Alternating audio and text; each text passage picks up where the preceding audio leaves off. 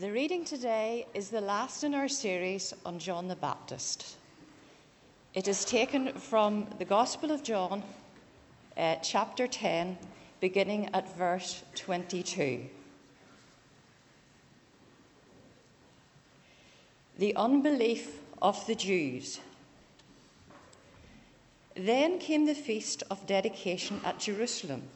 It was winter, and Jesus was in the temple area walking in Solomon's colonnade. The Jews gathered round him, saying, "How long will you keep us in suspense? If you are the Christ, tell us plainly." Jesus answered, "I did tell you, but you do not believe. The miracles I do in my Father's name speak for me, but you do not believe because you are not my sheep. My sheep listen to my voice. I know them, and they follow me. I give them eternal life, and they shall never perish. No one can snatch them out of my hand. My Father, who has given them to me, is greater than all. No one can snatch them out of my Father's hand. I and my Father are one." Again, the Jews picked up stones to stone him. But Jesus said to them, "I have shown you many great miracles from the Father. For which of these do you stone me?" "We are not stoning you for any of these," replied the Jews, "but for blasphemy, because you, a mere man, claim to be God." Jesus answered them, "Is it not written in your law, 'I have said you are gods'? If he called them gods, to whom the word of God came, and the scripture cannot be broken, what about the one the Father set apart as his very own and sent into the world? Why then do you accuse me of blasphemy because I said, 'I am God's Son'? Do not believe me unless I do what my Father does. But if I do it, even though you do not believe me, believe the miracles, that you may know and understand that the Father is in me and I in the Father."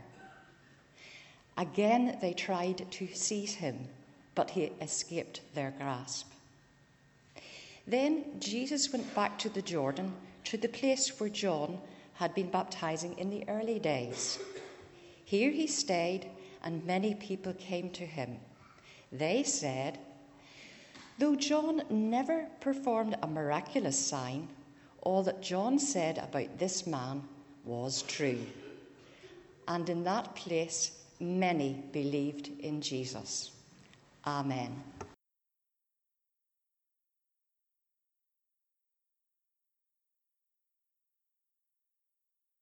We're going to be looking at John chapter 10, verses 22 to 42. So if you'd like to turn to that, I think you might find it helpful. Shall we pray together before we begin? Gracious Lord, you inspired men a long time ago to write, and they wrote words that were their words, certainly, but also your words. And you have preserved those words and given them to us in our own language so that we can understand. Yet we acknowledge this morning, Lord, that we cannot fully understand unless your Holy Spirit takes those words and completes this process within our own minds, within our hearts, and within our lives, so that the understanding that comes through considering your word becomes a lived understanding, and we walk forward in the power of your Spirit, fed by your word. May that be so this morning, for we pray in Jesus' name. Amen.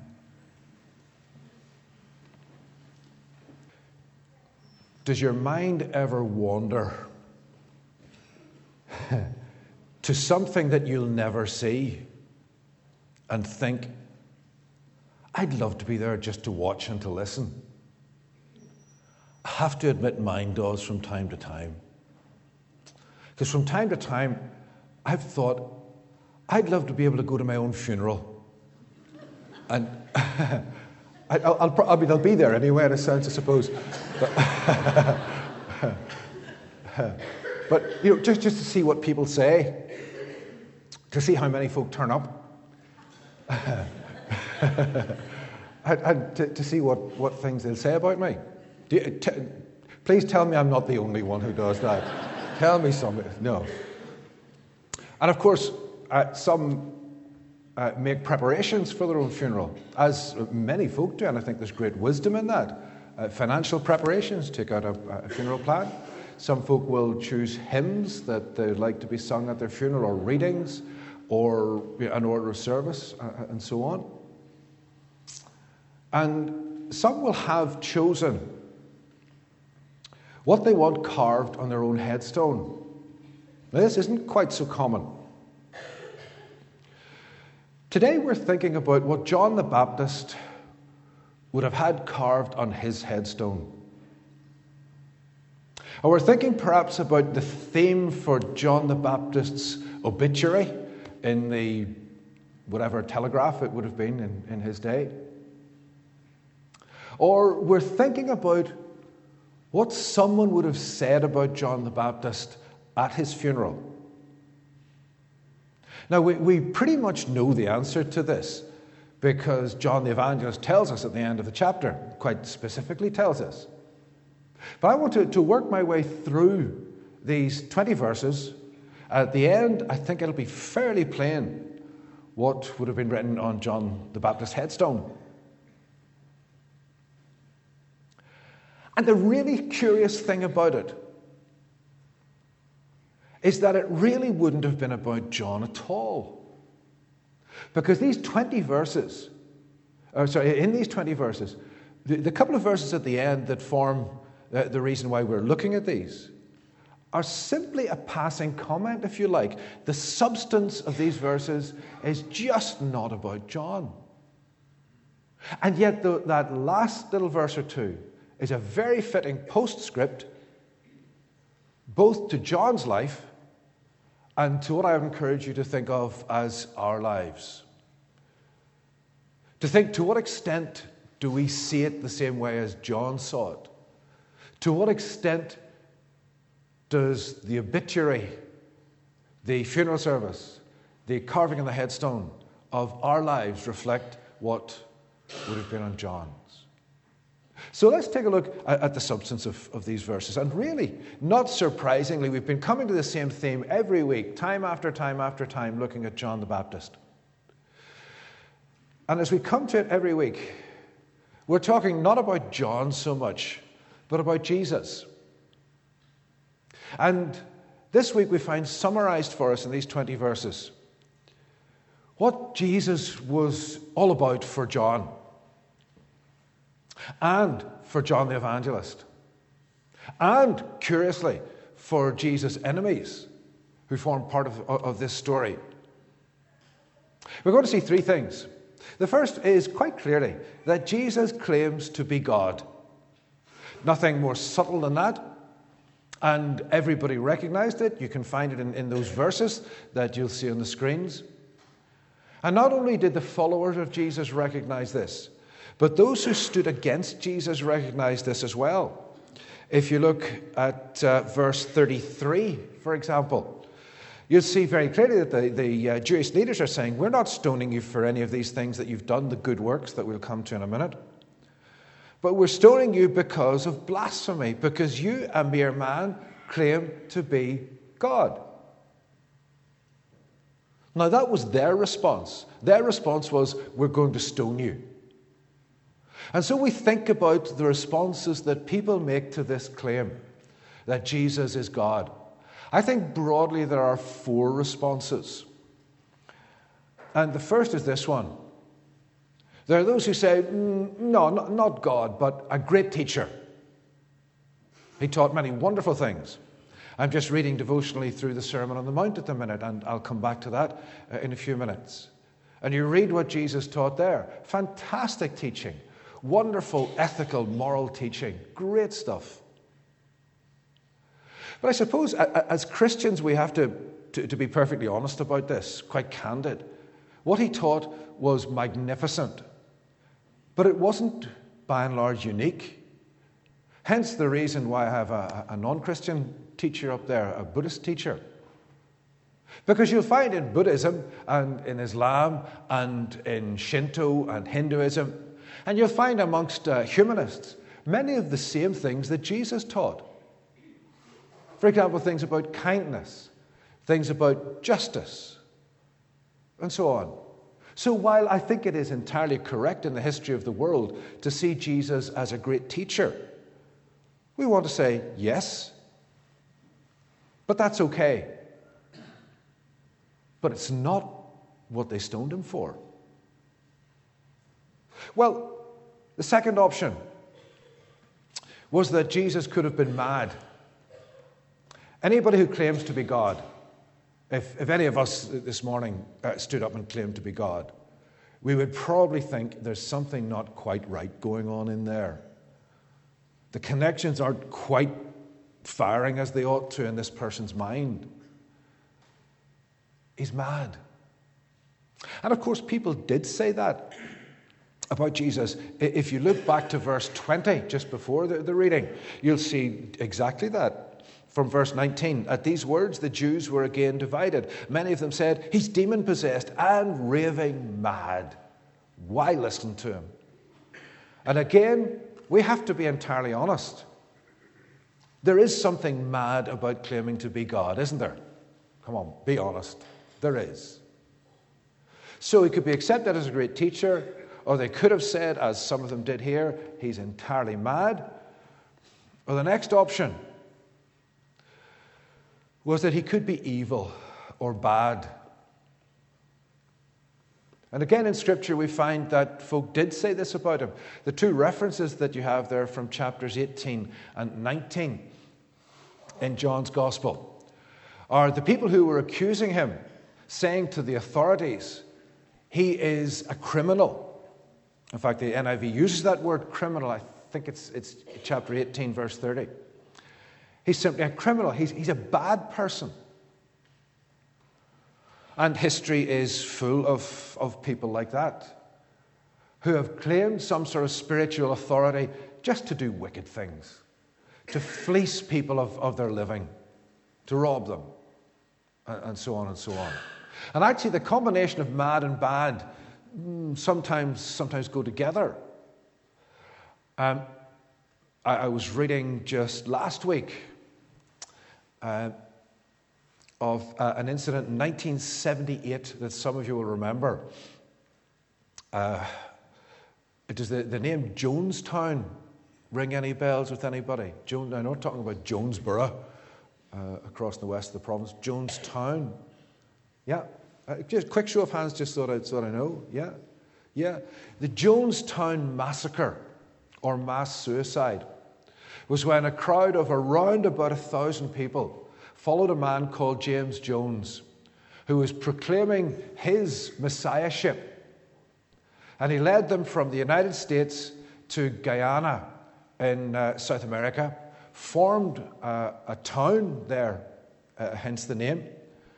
And when they saw that things were not going well, he said that our next move into the brilliant future that lies ahead of us, towards the coming utopia, the next move on our part is for us all to take our own lives. And that will be a fantastic gesture that will lead the world into a new place. His representatives had murdered a US senator and some others just before it, so maybe he saw the writing on the wall. Claims to divinity lead to very, very, very bad places. But then, of course, the last option is the light bulb option, isn't it? The last option is quite simply, yes, he was God. Or as we would prefer to say, of course, he is God. And that's why we're here this morning. That's why this church was built over 100 years ago, and many more like it over almost 2,000 years. That's why people have gathered around the world, knowing that to meet in the name of Jesus is to risk ridicule, or is to risk persecution, or is to risk death. But they still keep on meeting, because they and we believe in our hearts that this man, Jesus of Nazareth, actually was God. Nothing less, and still absolutely nothing less than that.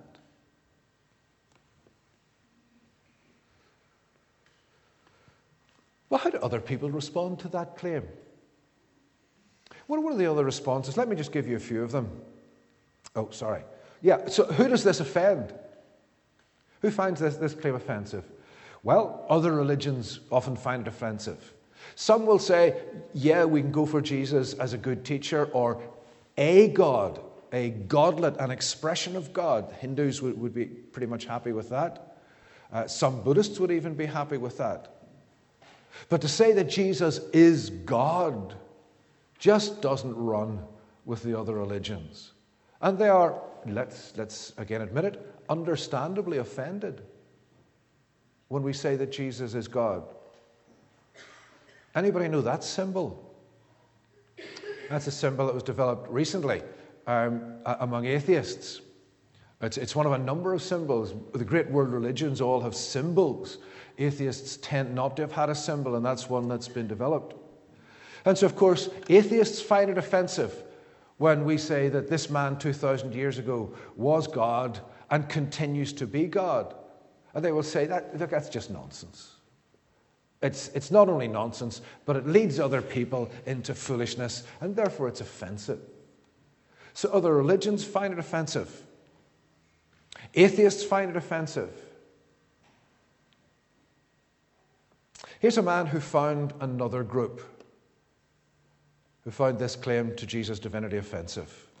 Some of you will recognize Dietrich Bonhoeffer.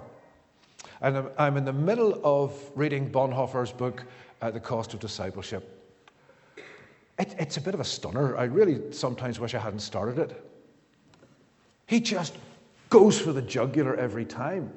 Writing in Germany in the 1930s, he's saying quite simply, Jesus is first. Jesus is first. He is number one. He is above all else. He has the sole claim on our lives, and everything else is secondary. Not only is everything else secondary, but everything else is approached through our understanding of Jesus, not just alongside it.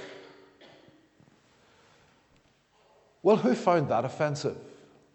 Clearly, it was the Nazi Party, and all of those who were walking along with the Nazi Party found that deeply offensive, because they were saying, we have first call on your life.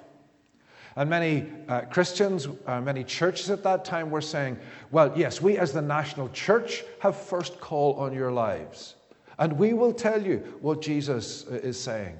Bonhoeffer said, no. Jesus and Jesus only.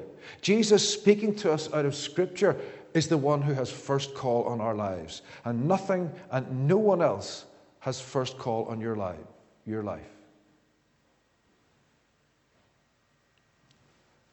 And this is where it gets a bit awkward for all of us. Because we may not find ourselves in the same position as Bonhoeffer, having to stand against the government. And actually, Bonhoeffer was martyred in 1945. But there are many other things and many other people who say, we want to be first in your life. Some of them perhaps a bit more sinister when a government says it. Some of them much less sinister. And our hearts really warm to this call to be first. It may be an employer who says, I want to be first in your life. It may be a friend who says, I want to be first in your life. It may be a spouse, a husband, a wife who says, I want to be first in your life. It may be a child who wants to be first in your life. It may be a parent who wants to be first in your life, or mine. Doesn't it get really quite difficult at that point, folks? Because all of these people have legitimate calls. I was just sitting down at the side there as the kids were going out, and just watching them and thinking, aren't they fantastic? Wouldn't you just do anything for them? Wouldn't you really? But they can't be first. My wife, my children, our parents can't be first. It can only be Jesus. It can only be Jesus. And it can still only be Jesus. Because he is God. He has the right to be first. And for all other things and all other people to take their place in our lives as we approach them through him. As I am a husband in Christ, as I am a father in Christ, as I am a son or a friend or an employee or a citizen in Christ. Because Jesus claimed to be God. And we as his disciples say yes. And we worship you. And we will put you first. Can we have a pause just for a wee minute? Because I recognize for all of us, that may very well be a hard thing to say and to hear. Can I lead you in a short prayer? Okay. Can we bow together for a second? Lord, the impact of your call to be first in our lives hits us really hard. We have commitments, Lord. We do. We have people to whom we're committed. Employment to which we're committed. A community to which we're committed.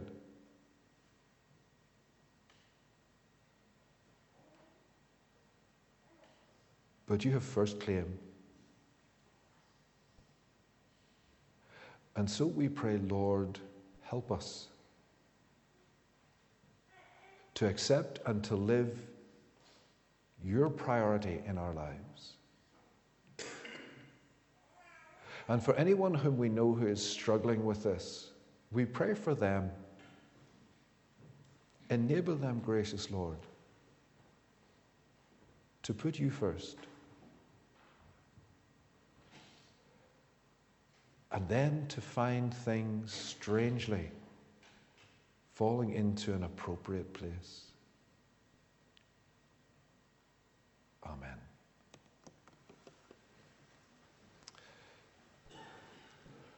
The second thing that the passage points us to, as evidence of Jesus' claim to divinity, not just his words, but the good works now, in the reading, and I think in your pew Bibles, certainly in the Bible that I have here, in verse 32, we have something like this.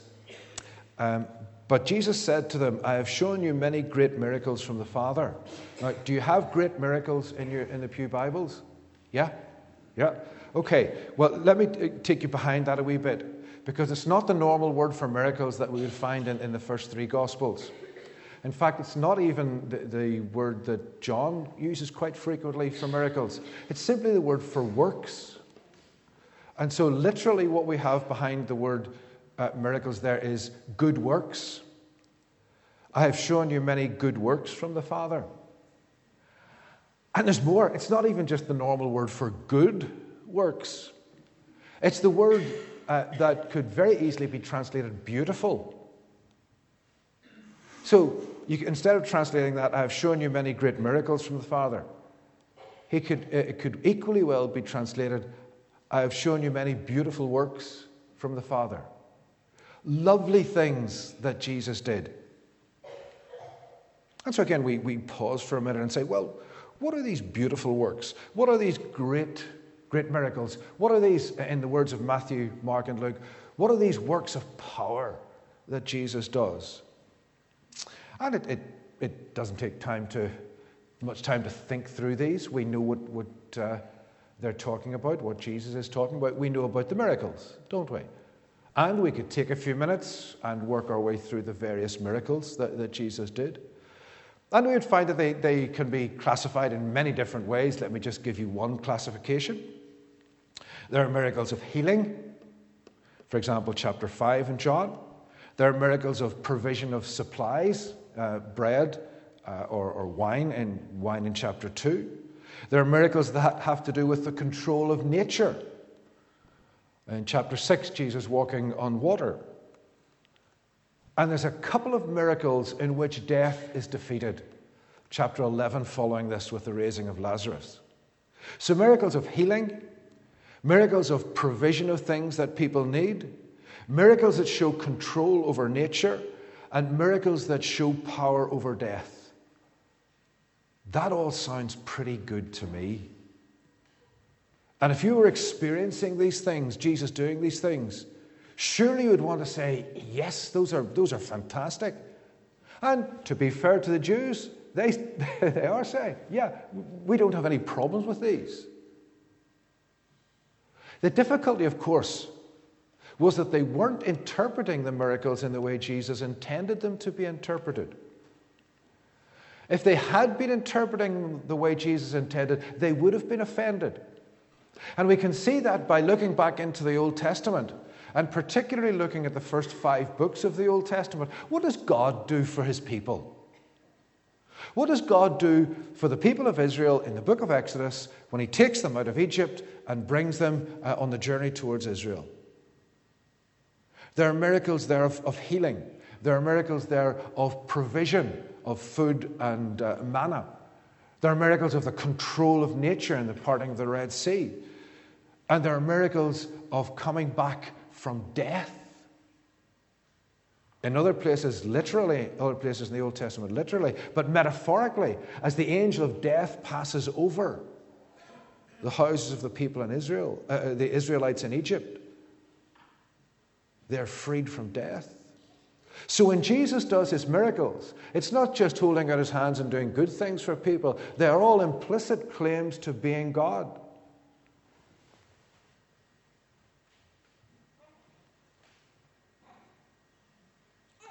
Bonhoeffer makes this point as well, so I'm leaning on him again. The good works that Jesus does often have an element of the cross to them. Now again, if you want me to tease this out a bit more afterwards, I can do that. And if we take that and bring it to our lives, and we say, what good works does Jesus want us to do? How should we be living the gospel? Well, then we can do the same things that Jesus did. Well, yeah, granted, not miraculously, but doing them all, if you like, derivatively or on a lower scale. So we bring healing to people as God calls us into, say, something within medicine, pharmacy. If God calls us to be a hospital porter or a radiotherapist, God calls us to healing. Or provision. Yeah, every Sunday we have a basket of provision out there as God says to us, come on, help those who don't have enough to eat or can't find enough to eat. Control over nature. Anybody involved in building? Anybody involved in town planning? Anybody involved in anything like that? Anybody involved in water supply? As we seek to control nature and take the destructive aspects of it and bring good. We could get into a debate about global warming, but again, that's something for afterwards as well. And the miracle of the defeat of death. Anyone involved in evangelism? Anyone interested in talking about Jesus that we'd be thinking about? It's that again. And that's where it starts to get offensive. You see, all of the other things are good. All of the other things people will look at and say, great, heal, teach, build, supply. But evangelism, that's where people start to get offended.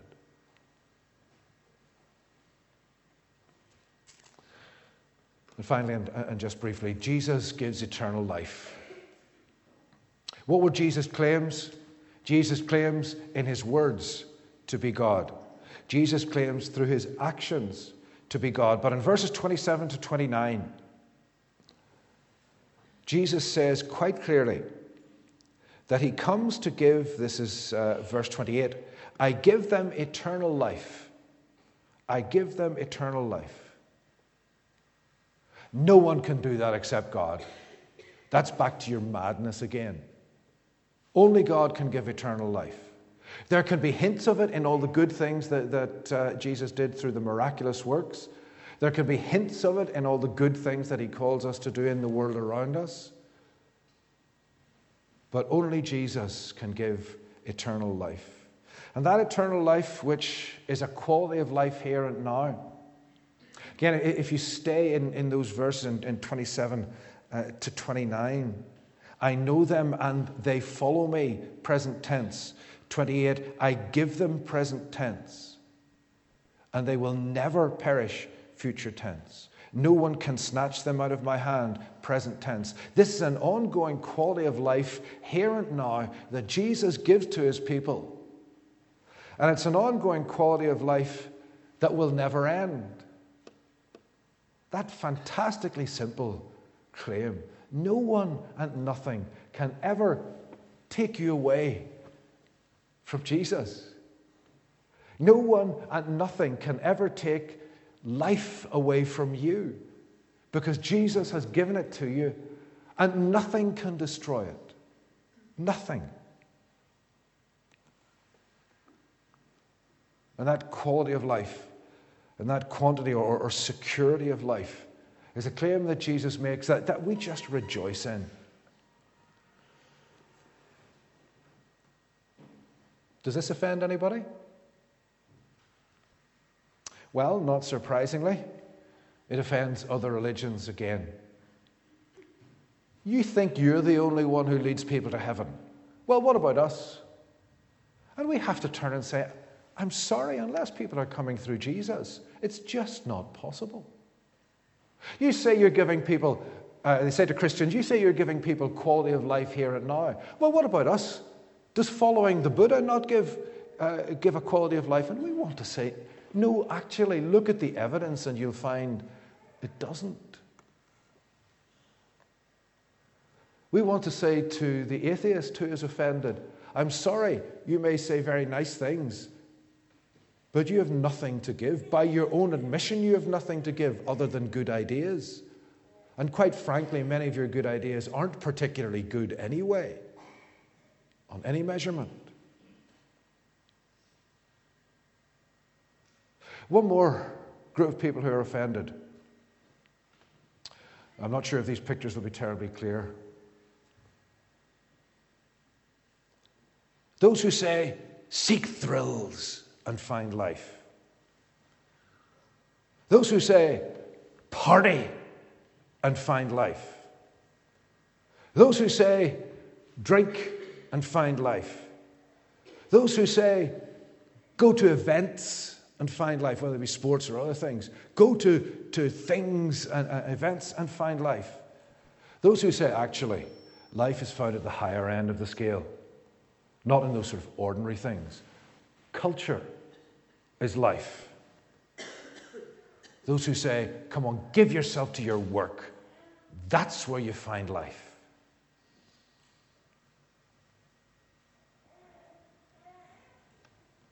We want to say no. Because if we go back through all of those, yes, they may have a superficial attractiveness, but they're short-term, they're limited, and each of them has a destructive element to it. And maybe that last one is the one that contemporary society needs to hear. So who does Jesus claim to be a giver of life attract? It attracts those who are broken because of their work. It attracts those who have tried all the partying and all the drinking and all the thrill-seeking and found, nah. It attracts those who have attempted to better themselves and found just doesn't work. Because Jesus is the only one who gives life.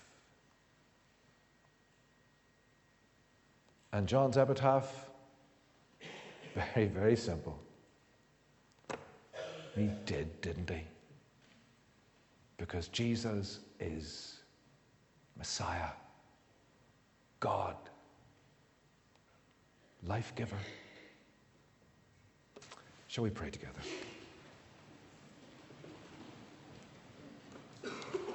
Gracious God, thank you for the life of the ages that is your life, that you have graciously chosen to share with us your humble, fallen creation. Thank you that you have done everything in Christ Jesus that needs to be done, and simply wait for us to accept your embrace. And thank you for that quality of life that cannot be destroyed by anything that the world can bring to us, by unemployment, or age, or illness, or broken relationships, or poverty, or persecution. Nothing can separate us from the love of God and the life which is in Christ Jesus. And for this, we thank you, we bless you, and we worship you, our God. Amen.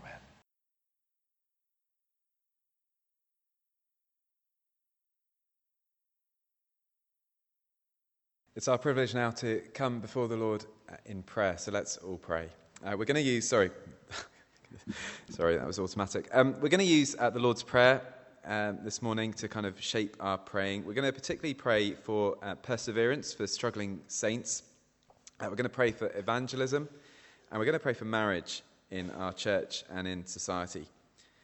So let's all pray. Jesus says, "I and my Father are one. Our Father who is in heaven, hallowed be your name." Father, we praise you that we can come to you this morning in the holy name of your Son, Jesus our Lord. Father, we recognize that by ourselves we cannot know you truly. But we've heard this morning the voice of our shepherd speaking, telling us that he is one with you. And so we come trusting those words today. Father, we praise you that in the total unity of your perfect life, there is no rivalry, no difference of opinion, and not even a different set of ideas. And so we thank you this morning that there is nothing that separates you from your Son. And therefore there is nothing that can separate us from your love that has come to us in Christ Jesus our Lord. Father, thank you that you have given us eternal life through Jesus, and no one can snatch us from your hand. And Father, we pray that your kingdom might come. Father, we long to see this world become the kingdom of our God and of his Christ. We long that you might be all in all. And so, Father, we ask that the message of the gospel would run and be honoured in our society. We pray that our ministers, Frank and Bill, and all our elders would proclaim the gospel clearly and lead us faithfully in obedience to it. We pray that we would be a church that points to the Lord just as John the Baptist did. And Father, we ask that you'd give us opportunities to point to the Lord Jesus in our everyday lives this week. Please equip us to do that as we think in Life Builders about how we might point to the Lord Jesus in the way that we speak. And Father, we pray too for Christians who feel weak in their faith this morning. Please would Christ rule in their hearts. Help them to look to him, and please give them faith that no one can snatch them from your hand. Remind them that the night is far gone, and the day of our Lord Jesus is at hand. And so, Father, we pray for your will to be done. May we put aside the works of darkness and put on the armour of light. And we want to pray particularly this morning, Father, that your will would be done in the area of marriage. Thank you that you've given marriage as an institution to all societies and peoples. Thank you for the clarity that you've given us as your people on marriage's purpose and its definition in the Bible. And so, Father, we want to pray for abusive and violent and sham marriages that give the institution of marriage a bad name in our society. Father, we pray that the sanctity of marriage would be upheld by everyone in our society. And we pray that our legal definition of marriage will remain in line with your definition of marriage. And Father, we want to pray that you'd strengthen Christian marriages, particularly those here in our congregation, that we might model the goodness of your ways to those who are living without you.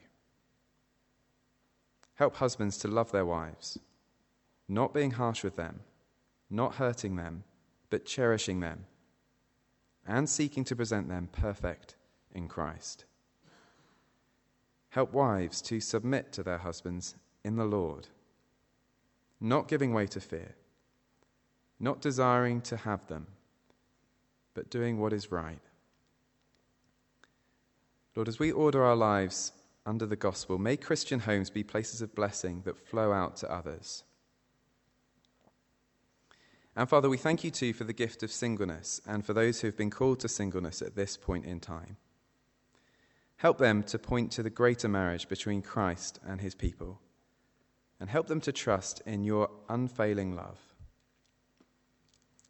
Father, we pray that you'd give us today our daily bread. Please give us the physical food and the things that we need for our journey, just as you've given us eternal life in Christ. We want to especially remember this morning those who are looking for work, those who are missing a loved one, those who are in debt, those who are sick, and those who are disabled. Please give them all that they need. And Father, we ask all this, asking that you forgive us our trespasses, as we forgive those who trespass against us, and that you lead us not into temptation, but deliver us from evil. Father, may you make us so ready to listen to the voice of our shepherd, that we follow him all our days, and dwell in your house forever. We pray this with hunger and with hope, and so we say, in Jesus' name, Amen. We're going to draw our prayers together this morning by saying together the words of the Lord's Prayer. I hope they're going to appear on the screens just now. Is that possible?